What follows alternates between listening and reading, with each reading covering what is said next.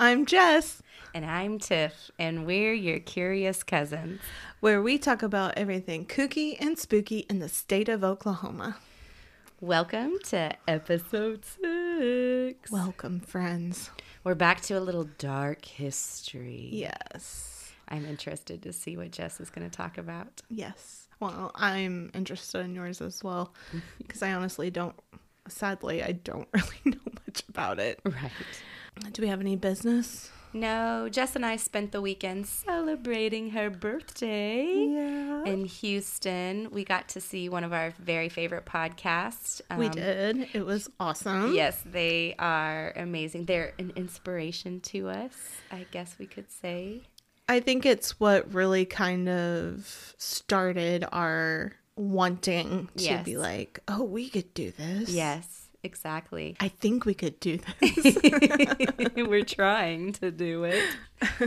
So we went and saw the live show in Houston of And That's Why We Drink. Yes. With M. Schultz and Christine Schaefer. We did. It was fun. It's so good. So fun. And we can't talk about what we saw. No. We can't talk about it. Just know it was amazing. It was amazing. Awesome. And when it comes out, you guys are going to be shooketh. Because it shooketh us.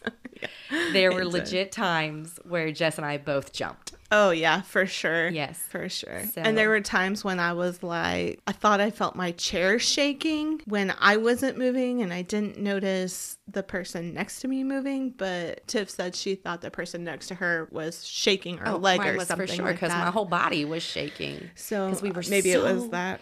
The only bad thing I had to say about the entire experience, there's two. One was the bag check, which was ridiculous. Yes. And number two was the fact that we were so closely packed together. Yes, I think they could have spread the seats out just a little more. Tiny bit. Just a little more. We didn't need to be touching each other. And good thing we're family and we didn't care too much, but when you're touching strangers, it's like, hello. Yeah, exactly. So, but other than that, it was amazing. We got to see Lemon. Yeah, we did. We got to see the infamous Lemon, so that was fun. So if you don't listen to them, go over. They're so popular, so I'm sure most of the people, if you listen to us, you probably listen to them too. Or have heard of them, maybe. Yes, for sure. Oh, I remember something. What? So, we had our listeners' tales last week. Yes. And I talked to my friend C. Yes. Because remember, we were asking about the name on the door. Yes. She did clarify it was her husband's name on the door. And I was no. That's disgusting. No, thank you, ma'am. Nope. Not staying the night at her house. No, she texted me and was like, so I guess this means you're not going to come and spend a weekend with me. And I was like, do you want me to go co-sleep with you? Because that's the only way. Right. Oh my gosh. No, yeah. We've already got some more listener tales coming in for next time. So I encourage everybody else to please keep them coming. Your kooky, your spooky, your weird, your interesting. We just want to hear from you. Yeah, we do. So with that, Jess, you want to start today? Sure. Okay. So my topic today is the Aerlex Fireworks Factory Disaster of 1985. Never heard of it. I hadn't either. So this might be a little morbid, but when we were talking about what we were going to do this week, I was just trying to think of what I wanted to cover. And there are things, but with our short week that we had, I just didn't feel like I had enough time to delve into what I really wanted to. So I got on the internet and I Googled Oklahoma tragedies, and this popped up and I had never heard of it before. And so that's what we're covering. Yes.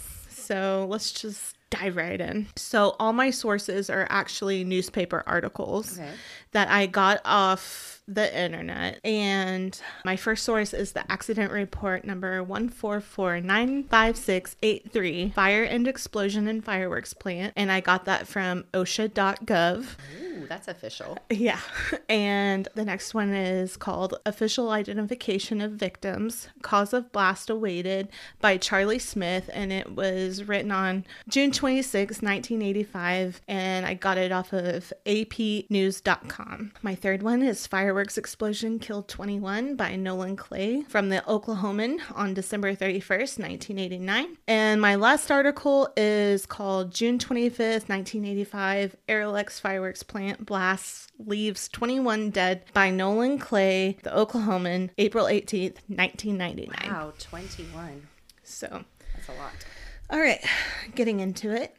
So a little bit of background. Aerlex Corporation was owned and operated by Richard Allen Johnson. Aerlex was a fireworks factory that opened its doors in 1973, and it was located in northeast Oklahoma. So the plant's workers came from the small towns of Jennings, Terrellton, and I might not be saying this right, but it looks like Hallett, Hallett. Yeah, that's how you say it, I'm pretty sure. Okay, and Cleveland. The fireworks that the plant manufactured, they weren't like smoke bombs or snakes. They produced the big, awe-inspiring fireworks you see at baseball games, at the 4th of July celebrations, like the ones firemen have to set off. The big fireworks. Aerlex Corp, they had developed quite the reputation for the quality of their fireworks, and sales were at this time up. So they were doing really well at the time. And in fact, steel girders had also been brought into the plant for a planned expansion. That's just the little bit of background that we have. Okay. And so now on to the event, or tragedy, whatever you want to call this. I mean, it is actually a tragedy, but so on June 25th, 1985, the day started out just like any other day. The plant was busy preparing for the upcoming 4th of July. It had its normal staff of about 10 employees, but had expanded to almost 30 because of the upcoming holiday. So they had more workers. Okay. Makes sense. In the morning, around 9:40 a.m., just 2 hours into the workday, a massive chain reaction explosion occurred, leveling the entire factory completely. So the blast exploded into a giant fireball. Oh my gosh. And the mushroom cloud of smoke could be seen for miles. Holy Yeah, and literally. And the explosions could actually be heard as far away as Tulsa, which is about 30 miles away. Yeah, I was gonna say, like, I know where Cleveland is and Hallett, obviously on my drive to Western Oklahoma or when I go to Stillwater, and I know I pass those places, and Chris's uncle actually lives in Cleveland, I think. So yeah, I mean, that really is close to Tulsa. Yeah, it's not far. It said that windows rattled as far away as 13 miles away. Man.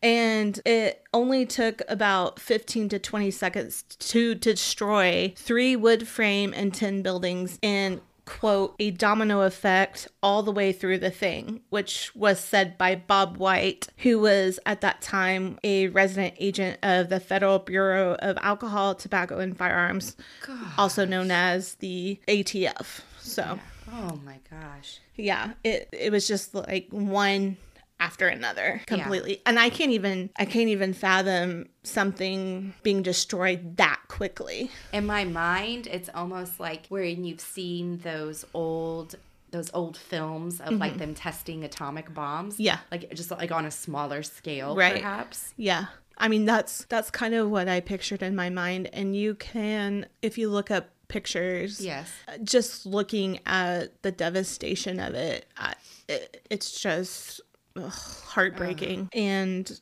it happened in such a small community. Yes. And so such a small population of workers. Yeah. And you know, it was one of those things where you have to think that it was a slim possibility that someone wasn't affected by this in that community. Right. You know, it was so probably tight and small. Yeah, I don't think there anybody that wasn't. The victims, which totaled 21 people, there were 14 females and 7 males, died instantly in the blast. 5 people were injured they were already outside at the time. One of the 5 people was Richard Allen Johnson, who was the owner. Yeah. This tragedy was the deadliest disaster in Oklahoma in the 80s. Okay. So I'm just going to read to you what OSHA, or the Occupational Safety and Health Administration, wrote in their report really quick. And this comes straight from their report. Okay. And the reason why I'm reading it's short, but it kind of gives you an idea of what they found when they investigated it. So here we go. All employees, with the exception of number 21, who was just visiting the facility. Oh, no. Yeah. Were engaged in manufacturing and or assembling Class B fireworks at different locations throughout the 40-acre complex. The plant consisted of 13 processing buildings and one Class 1 storage magazine. Pyrotechnic explosive material was being delivered to an assembly building by pickup truck. The material was contained in a 20-gallon metal trash can. Employee number 9 was unloading the material from the back of the truck. He jumped off the back of the truck while holding onto the can of material with one hand. He stumbled when he hit the ground and continued to stumble through the door of the building. Along with the can, there was an explosion which propagated to other buildings in the complex. All the buildings were destroyed. The dead employees were burned and dismembered, mostly beyond recognition. Gosh. The 5 survivors suffered lacerations, fractures, and burns. None of the survivors were in a building at the time of the explosion. So that's what was on OSHA's report. Oh, wow. And so they're saying that because that man, or I'm assuming it was a man, I can't remember now, that employee that jumped down, he somehow like started it, like he was is that what it sounded like? It's I'm kind of gonna get into it. Okay. I don't know if it'll really answer that question because honestly the people who know what happened were killed in that accident. Obviously, yeah. But investigators found evidence that 2 young workers were seen unloading barrels of firework ingredients in a, quote, careless manner from a 1971 pickup truck. Okay. Later, plant manager Danny Bridges recalled seeing one youth laughing at the other for stumbling with a heavy can just before the explosion. So I guess somehow when the young man stumbled, it shook up the contents or something? I mean, I guess it had to have. Oh my God. It's just crazy how one little thing like that can be so devastating. Oh, man. Or in my mind, it's like those raw materials were that explosive. Yeah, and I mean, I know they are explosive. I mean, obviously they're fireworks, but I don't know. That's hard to just fathom. Yeah, and I'm about to get into some of the, what's the word I'm looking for? There were, sorry, that scared me. My kids are home. I wasn't used to that noise. There were concerns, I guess, surrounding this because, well, I'll just get into it. People under the age of 18 are forbidden by law from working at such plants, but the medical examiner's list of identified victims included 3. One was only 13 years old. Whoa. He was there helping his mom while she worked. She was also a victim. Okay. One was 17 and one was 18 years old. Okay. So when they say young man, it could have been one of the 17 and 18-year-olds. Yeah. I mean, maybe not. I don't know. I honestly didn't find... I'm sure there's a list of all the victims and their names, but I didn't look into it that far. Yeah. But because we have to realize these people who passed, their families are still around. Oh, absolutely. So I don't want anyone to think we're taking this lightly because it was such a tragedy. Oh, wow. Mary Lewis, whose mobile home was less than a mile away, it was shifted off its foundation by the blasts. Wow. And she said that it was a real popular spot for teenagers to work and make some good money. So it was like kind of one of those summer job kind of things. And David Heibarger, an investigator for the state medical examiner's office, stated that the explosions and heat hindered identification of the bodies. Workers found shattered bodies as far away as 200 yards. What? He said... Oh my gosh. I know. He said, quote, "We used dental records, old x-rays, personal identification papers, anything we could. Temperatures were so high that in some cases the victims' teeth were incinerated, making identification from dental records almost impossible." Oh my gosh. I can't even begin to fathom what kind of impact this had, not only on the community, but the victims' families that survived, but the impact it had on the people who had to come out and try to identify these people that these first responders had to have had. Yeah, I can't even fathom what kind of psychological effects this had on everyone involved. Yeah. I did read that the American Red Cross in Tulsa was on site to help, and that counselors were made available to survivors to help cope with the tragedy, but was there also for the workers because there would be a delayed kind of reaction. Well, yeah. And this was actually... This is what's crazy. This was actually the second explosion to happen at this Aerlex Fireworks plant. So in 1979, an explosion occurred, but there was no injuries. The blast was blamed on sunlight reflecting off a car mirror onto compostable materials.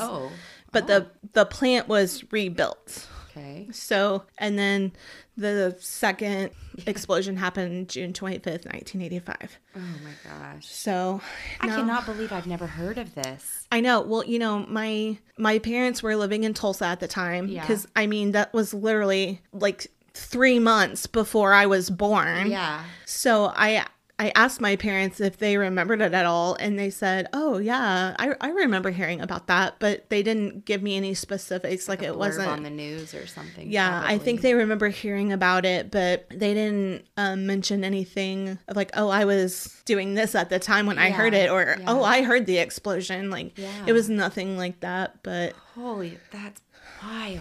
But yeah, I was really surprised that I had never heard of it before, because it's still such a, I don't know. I was just shocked when I read it, honestly. Yeah. So they didn't rebuild after this, right? Well, all right, let's move on. Oh, great. So we'll move on to the aftermath. Oh, jeez.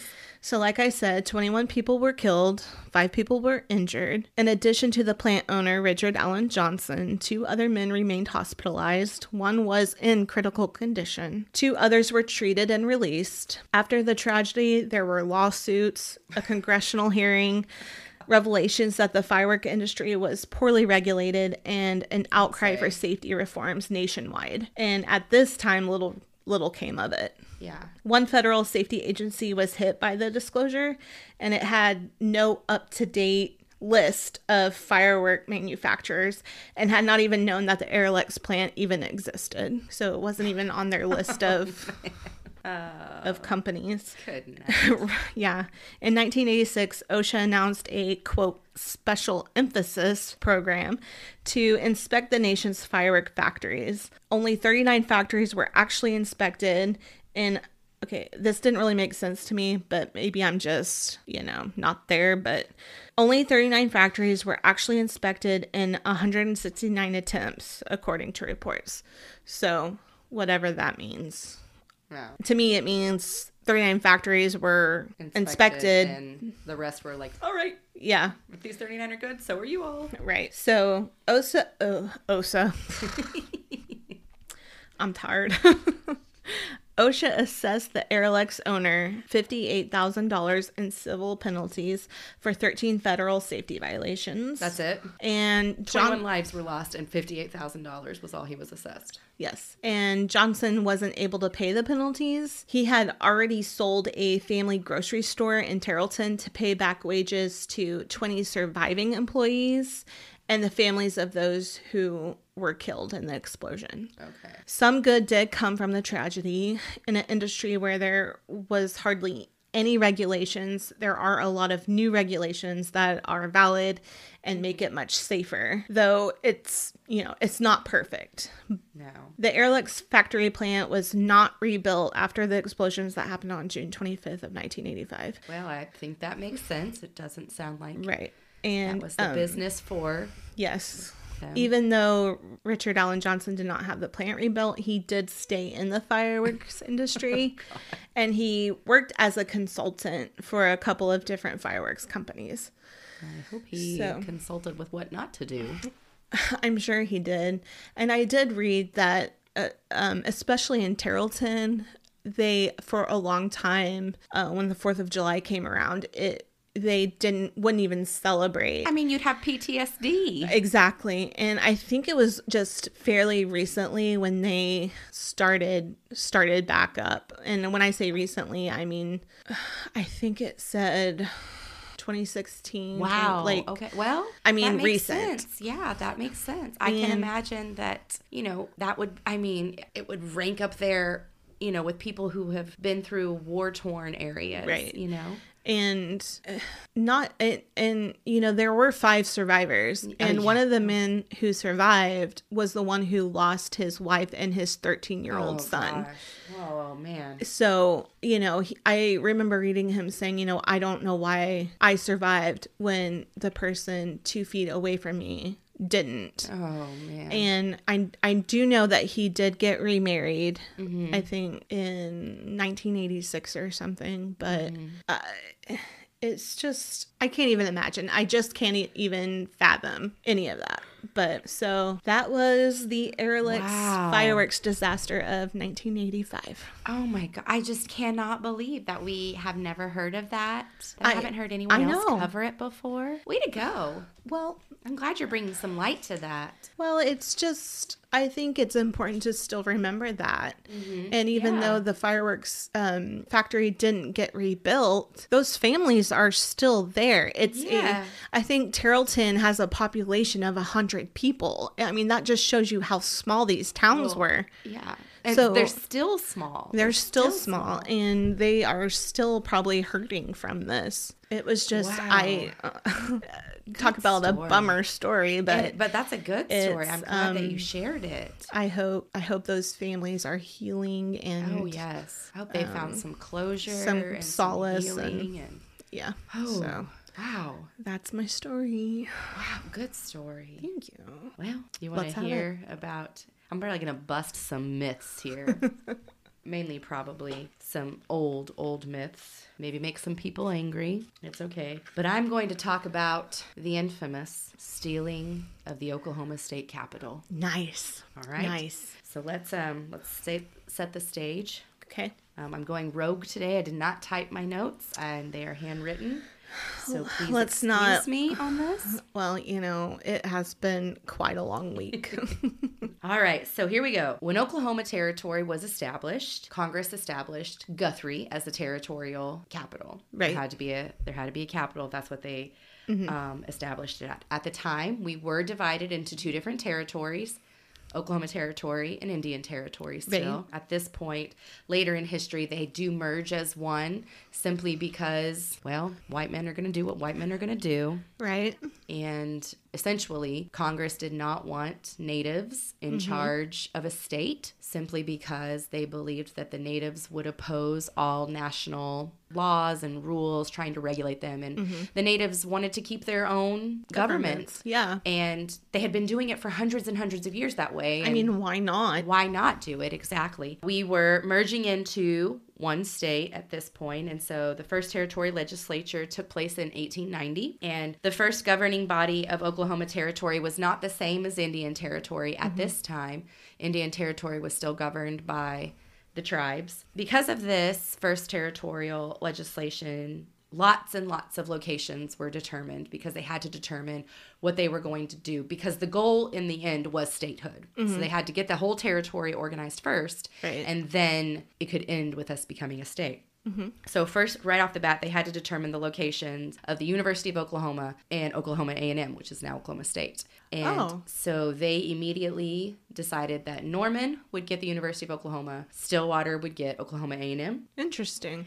And then they needed to determine where a permanent capital would be. The first law that was ever enacted was called the Organic Act of 1890. It charged this legislature with locating and establishing a seat of government for said territory. That's all it said. It never stipulated where it had to be or how big the population had to be, or, any of that kind of, like, if that was where the center of commerce was. Any of the important stuff. Yes. The biggest myth is that Oklahoma City stole the capital from Guthrie. Right. That's what I've always heard. That was what I was told. That's what probably most of us were told. I feel like that's what I was taught in school. Me too. And that's not 100% true. Interesting. Okay, we'll tell get me. to the part. Tell me. But I will say it wasn't not without its sneakery and its, strategery and that kind of stuff. Let's take it back to August of 1890. Ooh. The legislature meets at McKinnon Opera House in Guthrie. At this point, there's no Capitol building built. There's no courthouses built. So they're meeting in an opera house. Congress, the U.S. Congress, has designated Guthrie as the temporary capital, but the citizens of Guthrie did not see it that way. This is the capital. And that's what it was known as. So with this happening, it ensued a 20-year battle between who was going to be the capital of Oklahoma. 20 years, I did not know that it lasted that long. I didn't either. I do have a question. Okay. And you might answer this later, so feel free to shoot it down. Okay. Do you think that you said like the people of Guthrie, they were like, this is the capital? Yeah. Do you think the government told them like, oh, instead of saying it's a temporary capital, like they told them, oh yeah, this is going to be the capital to get them on board? I think they more or less said that this is the capital and that's it. Okay. And so people interpreted it the way that they wanted to interpret it. I see. And the people of Guthrie interpreted it as this is the capital of when we become a state. This is the capital. Okay, I see. It was first rumored, one of these funny rumors. There's lots and lots of rumors. Nothing is concrete, set in stone. None of this is. All alleged. It is all alleged for the most part. It said that they spent 120 days in the fall of 1890. Are there 120 days in fall? I don't know. No. Sorry. But they spent 120 days in session, and 100 of those days were spent fighting about where the capital was going to be. Oh, good grief. 20 of those days were spent with establishing schools and prison, which makes me think, no wonder we underappreciate schools and education in the state. We only spent 20 out of 120 days. Right. The majority of days were spent squabbling with two like different children townsmen over where a stinking capital was going to be. Yeah. That was kind of one of those little fun facts or myths, kooky things about it. The stealing of the capital takes place in 2 rounds. This is round 1, where all the trouble begins, which is October 1st of 1890. Council Bill number 7 is presented to the council, and sometimes they're going to use council in the place of Senate because I believe because we were not yet a state, we couldn't use the term Senate yet. Oh, okay. This Council Bill number 7 wanted to locate the capital in Oklahoma City, and there was a tripartisan group of Democrats, Republicans, and a populist group, which was very popular in Oklahoma.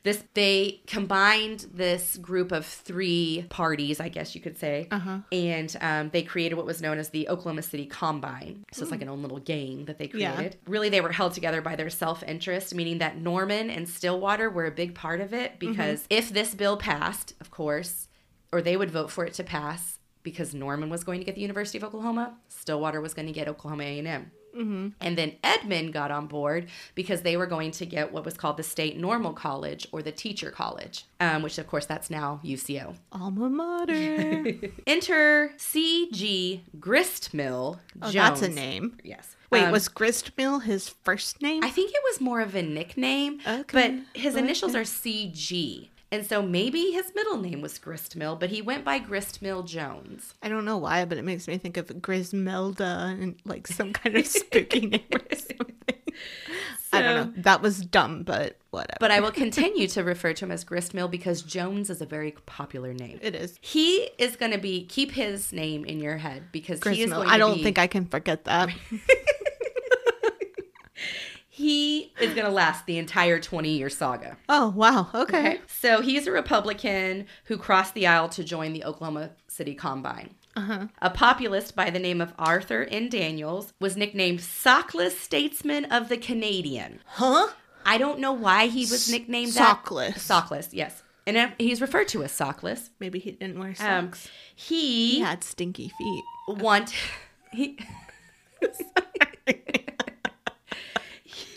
My kids are singing in the background. He decided that he would join the Oklahoma City Combine if and only if he was named Speaker of the House. So, of course, they're like, well, yeah, come join us. Oh, man, of course he did. Yes. Sockless. Yes. Okay. This is kind of speculation number 1. There's 2 big speculations over what really went down October 1st, 2nd, and 3rd of 1890. So October 1st, after the vote, Gristmill and Hugh G. Trosfer, or Trosper, I don't know which one it is. They were told to carry the bill to the council chamber, the Senate chamber, because the bill, number 7, had passed. Mm-hmm. So they were told, all right, you need to go take this to the council chamber. So as they were leaving, angry Guthrenites... Oh, is that what they're called? Uh-huh. I didn't know They were that. gathered outside the building. Somehow they had heard the news already, but I think at that point people like bystanders could come in and spectators could come in and watch the And this is at the Opry House, right? Yes. Okay. They could watch what was going on. Well, they were gathered outside the building and they spotted the 2 men. And they were an angry mob, and they were going to confront them. Oh, no. And so the men escaped out the back door, then ran in opposite directions. I mean, I don't blame them. It's No, not like at all. zigzag pattern. Right, exactly. And it just in my head, I'm like and like Yeah. weird music is playing as they're scurrying away from each other. Were there horses tied in the back so they could at least... Oh. No, they were on foot. Oh, no. I would have been the one that tripped and fell and got mobbed. Yes, you would. Yeah.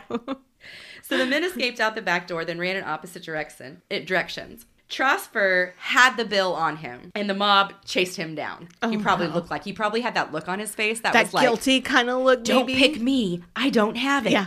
Pick the other guy. Yeah, exactly. And so he's being chased down by this mob. Well, somehow he takes the bill, unbeknownst to anybody chasing him, unnoticed, and tosses it into an outhouse. Oh. I wasn't expecting that. I know. So he's not caught or seen tossing this bill in, is running. The mob finally catches him. And they're searching his entire body. They're literally ripping his clothes off of him, looking for this bill, and can't find it. He tells them that Gristmill has it. Oh, no. So, of course, they're like, he went that way. I mean, I can't say I probably wouldn't have done the same thing. Right, exactly. So they left him to go and find Gristmill. Trosper retrieves the bill from the outhouse and delivers it to the council. So was the door just already open? That's all I have there. Oh, I've got questions. Okay, I've got plenty of questions too, but that is literally where the tale ends. Well, I mean, I do find great fun in that he threw it into an house. Bathroom humor is always fun. I find it funny. I can't help it. So many jokes. I mean, that are probably inappropriate right now. We were already going down the you-know-what. My mom would be horrified because she already thinks I'm uncouth. But when you grow up with 2 brothers and you're the only girl and you're in the middle, I mean, what do you expect? Yes.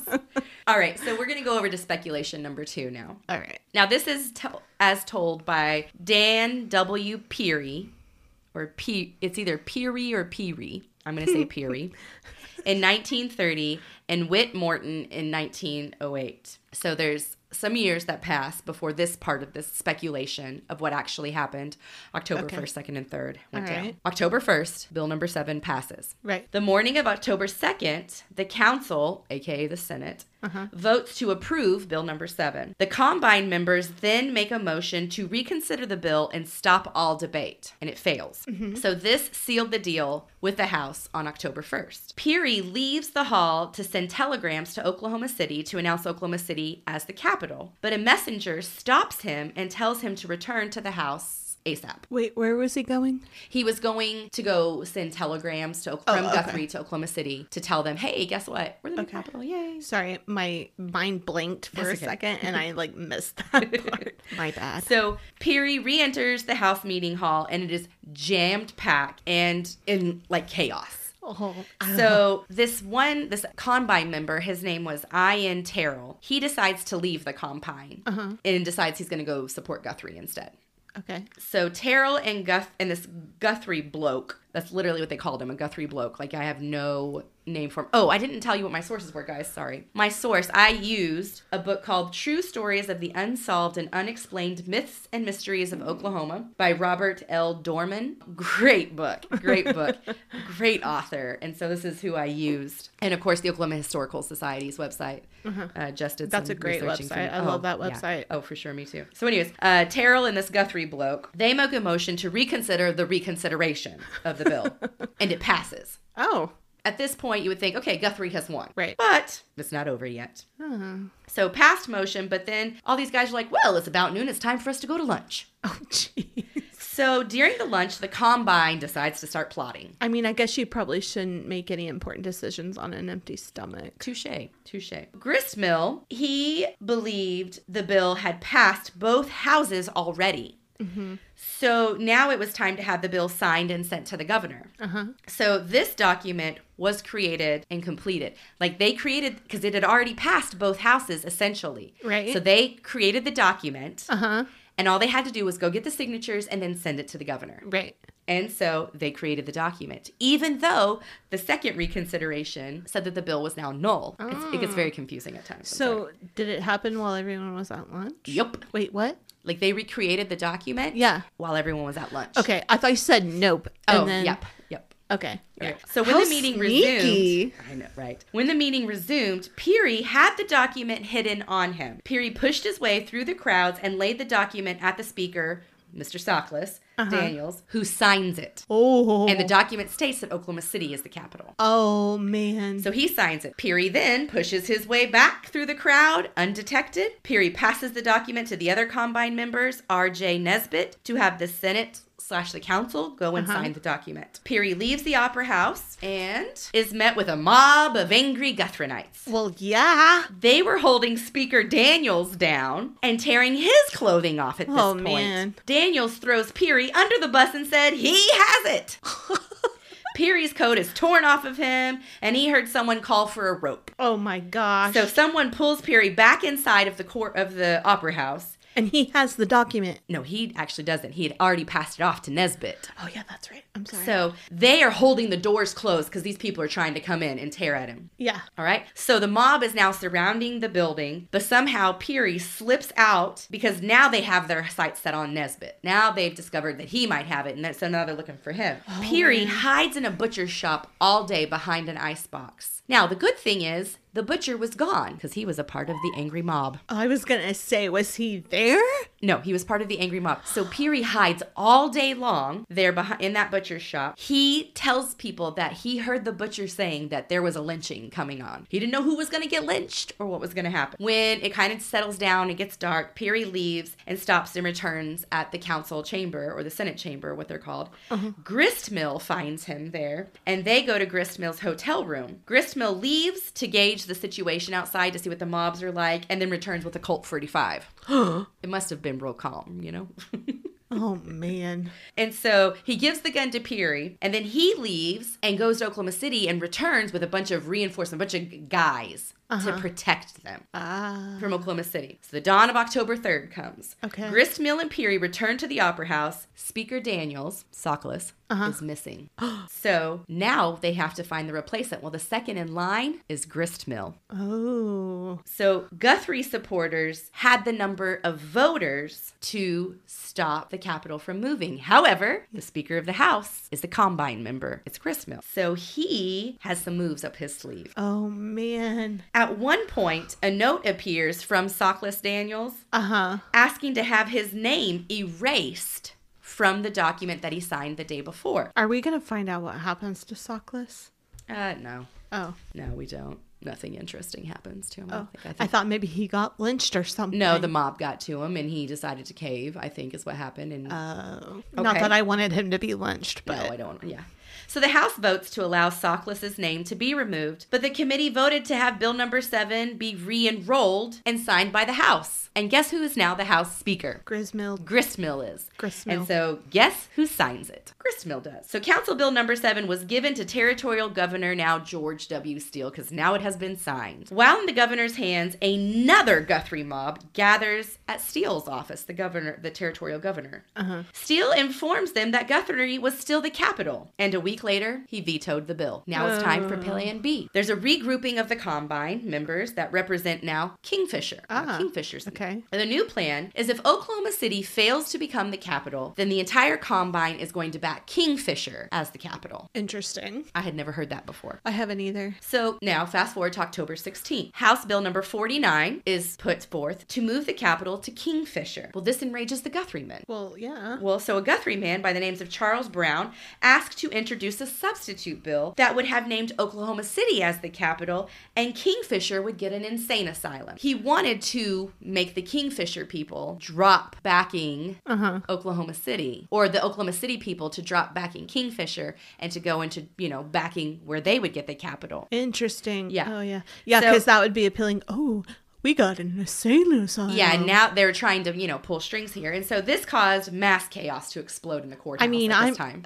It's already confusing. Oh, yes. So spectators had to be removed. Brown went on and on, speeching, just talking and talking and talking, was asked several times to sit down to let other people, and he refused. The sergeant at arms literally had to lay on him, and he was still fighting. All of a sudden, a dog pile starts to ensue to get this man to stop talking so that others can be heard. They didn't think to gag him?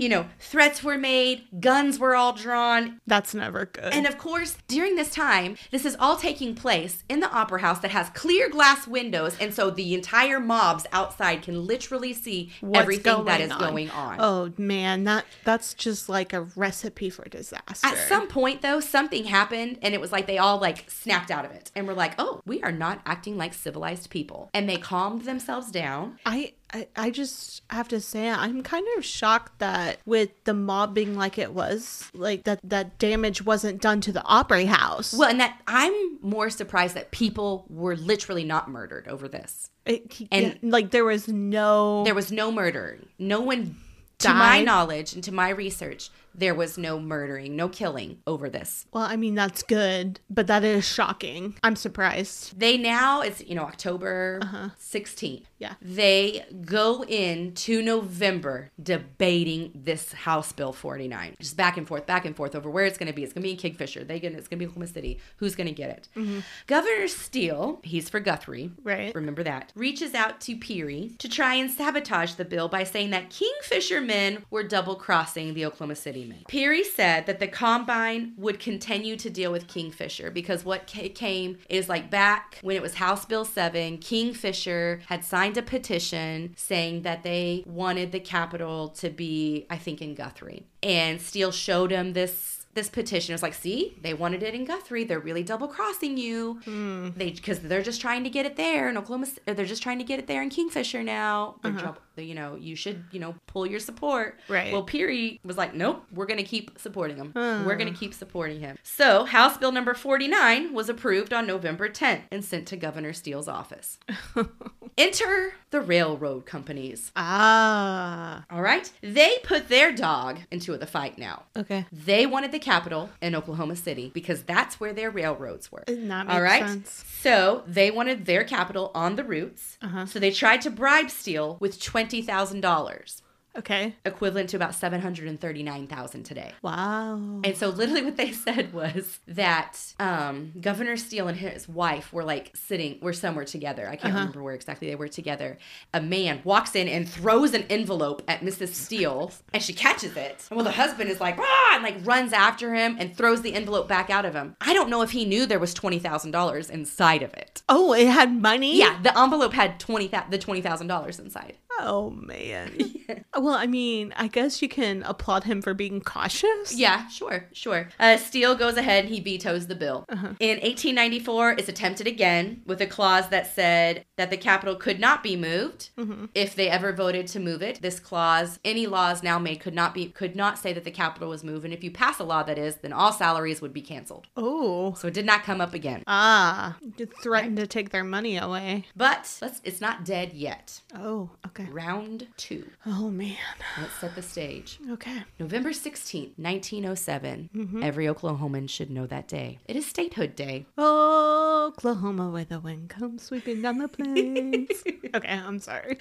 All right. President Theodore Roosevelt signed into statehood the great state of Oklahoma. Ooh. There was what was called a wedding between both Oklahoma and Indian Territory. There was a Mr. Oklahoma, eye roll, and a Miss Indian Territory. I threw up in my mouth a little bit. They're representing the two territories becoming one. I'm sure they loved that. I don't know. Miss Indian Territory was played by Mrs. Leo Bennett, a Muskogee Creek Nation native. Okay. So she was actually really married. And Mr. Oklahoma was played by none other than C.G. Grist Gristmill Jones himself.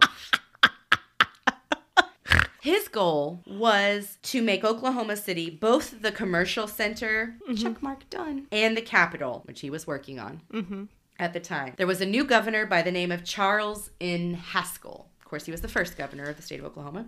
Haskell, when becoming governor and when his state was getting ready to enter the Union, he actually read the Enabling Act of 1906, which set the terms of our statehood. The act made Guthrie the capital until 1913, but a permanent one would need to be found eventually by that time. Haskell fully understood Congress, the U.S. Congress, aka he knew that Congress couldn't establish the capital once Oklahoma was a state because Congress cannot meddle on local issues or state issues, only on federal ones. And he knew that capitals were a local issue. Smart. So I'm going to read from the book. I'm going to read page 40 from Myths and Mysteries of Oklahoma because the author just puts it way betterly than I could write it. It was never completely inevitable that the capital would be moved to Oklahoma City. After all, many states have capitals that are not their largest city. Partisan rancor can account for some of the reason that Guthrie ultimately lost. A predominantly Democratic state did not want its capital in the hands of a predominantly Republican town. Yet partisanship was not the only emotion driving the fight over the capital, as the role played by good Republicans like Gristmill Jones showed. There was also the soaring, sky's the limit civic boosterism that it was endemic to the frontier, where delusions of grandeur could turn any one-horse town into the site of future metropolis. Men like Jones were of this mindset. So if you go into it, if you look at it, when the first battle took place in 1890, there were 5,333 people living in Guthrie. Oklahoma City had 4,151.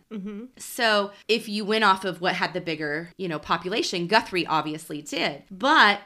And that remained that way for a long time because at around 1900, Guthrie had 10,006, where Oklahoma City had 10,037. So Oklahoma City is starting to grow. To grow. But by 1910, Guthrie had stalled out at about 11,654. That's only 100 people shy of its historic high, the highest number it's ever been. Yeah. Oklahoma City at this point had 64,205. Wow. So a lot of this growth happened between 1907 and 1910, and Oklahoma City, their population nearly doubled, and Guthrie's grew by 2. Right. Well, and I guess I would think that because the railroads were there. Absolutely. The river. Yes, the river's there. Like, commerce is right there. It's right there. All right. So, and it's literally in the center of the state. Exactly. And Gristmill, he really was integral in part. I think he knew how to work the people. I think he knew how to work the businessmen because he himself was kind of like a businessman. Right. Yeah. So he actually was elected mayor of Oklahoma City twice. Oh. So he had an interest right there. He was also very good and close with one Henry Overholser. I was about to ask about that. So together they organized the St. Louis and Oklahoma City Railway to connect with the Frisco line. So there we go right there. They've already established one of the biggest railway, systems in the nation. Right through the center of our state. Yep. There you go. Of course, this is kind of a funny thing. Overholser, is the one who was in charge with purchasing the state fair, and it is state fair time right now. Right. So the state fair and all prior to statehood fairs were all held in Oklahoma City. They were organized by Gristmill and, of course, funded by Overholser. So the actual very first state fair of Oklahoma was staged in Oklahoma City 1 month before statehood day, stealing Guthrie's thunder. Oh. So, of course, we had a Republican Congress in the U.S. was protecting Guthrie because Guthrie was a Republican city. Right. And so it really wanted Guthrie to be that of the state capital. But Haskell was a Democrat. And so he, of course, wanted it his way. And we were surrounded by Democratic states at the time, like Texas and Arkansas, I believe. Right. And so the Haskell family, they were snubbed by Guthrie, like snubbed in society. So they were kind of like, why are we even living here? Like, people don't even like us. Well, I mean, I can't even imagine them. I mean, after all of that, I can't imagine people being welcoming or like here you pleasant are, to them. The very first governor, the first lady, you're meeting presidents, you're meeting other governors, you're meeting all sorts of dignitaries. And the town that you live in doesn't even invite you to tea or lunch. Well, they hate you because you back Oklahoma City. Yeah, exactly. So here comes 1909 with a new push to move the capital. And so they went out and they said, okay, well, you have to have 5,000 petitioners' signatures, and then any town who gets that could be considered as the capital. So here comes El Reno, Enid, Eufaula, Skiatook, and Granite. Skiatook, really? Yeah, Skiatook. And Granite, which is we had a missed opportunity here because they wanted to carve the capital into the side of their mountain that their town was in. Who kind of missed that one? I mean, that sounds very Mount Rushmore, but... Right. In steps E.K. Gaylord. I would assume most Oklahomans know who he is. They should.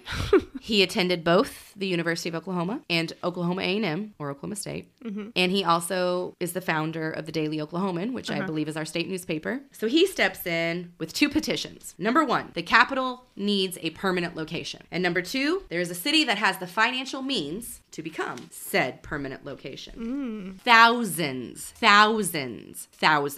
Okay. Way over the 5,000 petitioners signed this petition, namely because they were gathered by newspaper boys.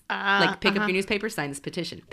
Sign this petition. Yeah, that makes sense. It was submitted, a bill to move it to Oklahoma City was submitted on the down low. Oh. On July 21st, 1909. Okay. Not July 21st, 1909. It was very, very hush-hush. No newspaper outlets reported on it. Of course they didn't. Nobody wanted to say anything about it. And Guthrie at the time had a very boisterous newspaper, but they didn't know that it was being submitted. Right. So there was nothing said about it. Mm-hmm. This is where things get kind of a little trickery, I guess you could say. Like the whole thing hasn't. Yeah. So the only newspaper to report on it happening is the Kansas City Journal. And they don't report on it until July 27th. It was submitted on the 21st. So they report on it on July 27th. One day too late for any objections to be filed about it. And it's Kansas City. Mm-hmm. Oh, okay. So they're now established. There are 3 finalists as the capital of Oklahoma. Oklahoma City. Right. Guthrie. Right. And Shawnee. Shawnee? When did they step in? I don't know when they threw their hat in. Okay. So Governor Haskell held a special election on June 11th, 1910, a Saturday. After the vote counts are taken, the courts are closed on Saturday. So there can't be any immediate injunctions filed. Right. Because it's all closed. Right. So now I'm going to read from page 45 of the book because they just kind of sum it up very, very nicely. Okay. In the weeks leading up to the big day, Gristmill Jones and a cadre of boosters fanned out across the state to drum up support in all the towns on rail lines connecting to Oklahoma City. The Daily Oklahoman hammered home the message that it was a matter of personal duty to vote for Oklahoma City. On election day itself, the newspaper also published a sample ballot already correctly marked for Oklahoma City. The final tally was Oklahoma City, 96,261. Oh my gosh. Guthrie, 31,301. And Shawnee, 8,382. Wow. While the last votes were being counted, Haskell was contemplating one more maneuver to pry the capital loose from Guthrie in what today we would call a slam dunk. Haskell had chosen not to spend Election Day in Guthrie, but instead at a banquet in Tulsa. So now they couldn't get him, right? He spent the day in Tulsa. When he heard the results, at about midnight, he orders a train to Oklahoma City. He and his wife and the supporters all get on and travel to Oklahoma City. During that time, he makes some sort of telegram or phone call or something to his secretary, W.B. Anthony. He's the secretary to the governor. He wants him to drive to Guthrie, take the state seal and the book of recording executive acts, and bring it back to Oklahoma City. And that is where the story of them stealing the state seal in the middle of the night. You know, you have to feel sorry for the secretary because he's like, oh yeah, give me this real crap job. Well, and he was like literally getting ready for bed. And you get a call from your boss and you're like, hey, go do this. Like, yeah, I'm the one who's going to take the fall. Right, exactly. Okay. But at the same time, I'm like, I guess he stole it in the middle of the night, but honestly, it was going to happen anyways. It was going to get moved. Right. Here's the fine print of the bill. Okay. Guthrie still thought that they were going to be the capital until 1913. Because that's what it had said on, in statehood that they had until 1913. However, the ballot that people voted on said that it would be located in that city. Never said when when it would be located in that city. 3 a.m. comes around. It's a crazy ride because, there's no interstate at this point. There's no I-35. Right. And so you got to think that it's like bumpy roads, dirt roads that are traveled by, Model Ts and traveled by horse and buggies and that thing. And so here you are, crazy ride. And to think that it's midnight, you got to call it midnight, and you didn't get there till 3 a.m. I don't know how long the ride would be. Well, there's no lights, I'm sure. Exactly. And so it said that they might have had a flat tire during this event. Anthony and his crew of reporters, they show up in Guthrie. Now, there are differing accounts of what happens next. There's about 4 different accounts of what actually happens. Okay. So, number 1, low-level employees are told to get Anthony's bundle of laundry out of the courthouse. Inside of said laundry is the state seal and the record book. I thought you were going to say bundle of love. No.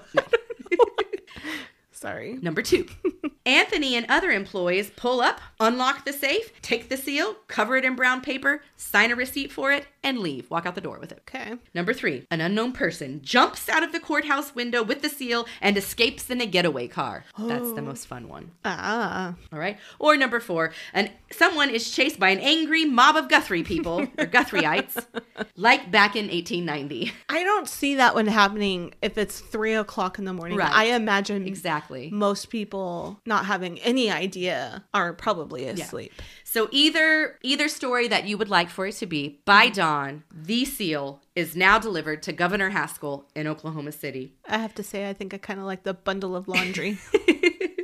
Haskell delivers a proclamation at his hotel. He even orders a stenographer there to type it all up and everything. It is typed up on hotel stationery. Oh. Nice. Proclaiming that Oklahoma City is the official permanent capital of Oklahoma. So the fight's not quite over yet. Haskell hand letters on cardboard, a sign that says Governor's Office, and puts it on the outside of his hotel door. The proclamation is displayed in the lobby, and everyone decides to go to breakfast. However, mayhem again, because this is Oklahoma, and what would we be without mayhem, ensues. Multiple lawsuits are filed. A federal judge issues an injunction instantly. Armed guards are at all public offices in Guthrie protecting people. They're with the governor at all times protecting him, because you just don't know when angry mobs are going to just bust out. A deputy U.S. Marshal Heck Thomas serves Governor Haskell with papers. There's apparently Haskell says, I don't care. And the deputy's like, all right. The state Supreme Court comes through. It throws out the election results. Special session is called on December 29th of 1910 and declares Oklahoma City as the capital, and even declares where the land will be located. Like, they have the land picked out. Guthrie has had the capital for how long, and still doesn't have a Capitol building built yet. So they haven't really done much to promote it as a capital. No. They had a courthouse, which continues to be the Logan County Courthouse now today. They have an opera house. Yeah. All right. It was challenged. It went all the way to the U.S. Supreme Court, where in 1911, the justices finally came down and declared what was said in that beginning act that Governor Haskell actually read and studied is that Congress could not determine where the capital was. The people of Oklahoma were the only ones that could. And they had spoken. Right. The construction of our Capitol building began in 1914. It stopped in 1970. It stopped in 1917 without the dome for 2 reasons. One of the reasons was because they were in such a need for those offices that they had to get the people in. And then, of course, the U.S. was starting to enter World War I. Yeah, I was going to say... That kind of set it back. But the funny thing is that, it wasn't completed until 2002. Oh, yeah, that's right. That is the year that the dome was finally put on. That the dome was always intended to be put on. And there's got to be, you have to think, after World War I, maybe it got put on the back burner for a minute for us to, do some things, because it was the roaring 20s, and we were doing all sorts of things. And then, of course, the Great Depression hits, and so does, the Dust Bowl. And our state is in dire straits at that point, so there's no way we're going to put a dome on. Right. And then enter World War II. And it was just one thing after another, honestly. Exactly. And then you can assume that it probably just got put on the back burner during the 50s, 60s, 70s, 80s. And then maybe in the 90s, they'd finally said, okay, we've got to raise the money to do this. Well, we've got to finish it. And I remember when I was in school, my senior year of high school, triangulate my age here, is when it was under construction. It wasn't completed yet, but it was under construction. And you could literally go there and you could sign your name to it. Oh. I didn't get to do it, but it was really cool. So in 2001, our story is coming to an end. Guthrie, to make amends, Oklahoma City comes to Guthrie, and they say, how about, like, their courthouse and stuff is a historic building. We're going to recognize you as the first capital of Oklahoma. Would you like to house the Oklahoma seal? Of course they would. But they couldn't, because they're not the official capital. They can't have the official seal. Oh. So they got a replica. And that is the story of the stealing of the Oklahoma State Capitol. Oh, very nice. Thank you. I'm glad you covered that. Thank you. Yes, it was fun. It was exciting. Not as exciting as they literally stole it, and then one day everybody woke up and it was in Oklahoma City. No, yeah. That's literally what I had in my mind. The people of Oklahoma actually voted on it. It actually won. People actually wanted it in Oklahoma City. Yeah. Sorry, Guthrie. They actually wanted there. But there, to this day, I think there are still people who are still bitterly opposed to the fact that it got moved over 100 years ago. Well, we always kind of tell each other what our topics are. Yeah. We just never really go into detail about said topic. So my mom had asked me what we were covering this week, and I was telling her that you were doing the Capitol. Yeah. And she goes, well, our sister trip was in Guthrie, and we learned all about that. And I go, well, why don't you call and talk to her about it? She goes, she should call her mother. And I was like, she goes, they're still angry about that. And I go, well, from the brief things she told me, it wasn't as sneaky as we all thought it was. Yeah, it wasn't as treacherous. And she goes, not according to the people in Guthrie. So it was just really funny. I was like, well, yeah, our moms used to. So there's 4 sisters. Yes. And they would take turns planning a sister trip, kind of like in the cities of where they currently live. Yeah. And so my mom lives in the Oklahoma City area. Yeah. So they went to Guthrie and did some stuff there. She doesn't listen to our podcast. Well, and okay, so this is kind of a story sort of about the Oklahoma City area. So I obviously grew up in Tulsa, known it my whole life. Well, our moms are from the Yukon area. Yes. And I remember growing up, my mom would always, when she would be in conversation, she'd say something like, oh, well, in the city. And me and my brothers would get such a kick out of it. And I would be like, what city? What do you mean the city? And she goes, the city. And I was like, Tulsa's a city. And she'd be like, the city. She's like, the city. And talk about it's still the city. And it's just funny because it would make her so mad. Yeah. And then when I went to college, I grew up in Oklahoma City. So when I went to college at Oklahoma State, we had to retrain people to thinking that when we talking about the city, we weren't talking about Tulsa ever. We were always talking about Oklahoma City. And even like one of my very best friends is from Dallas.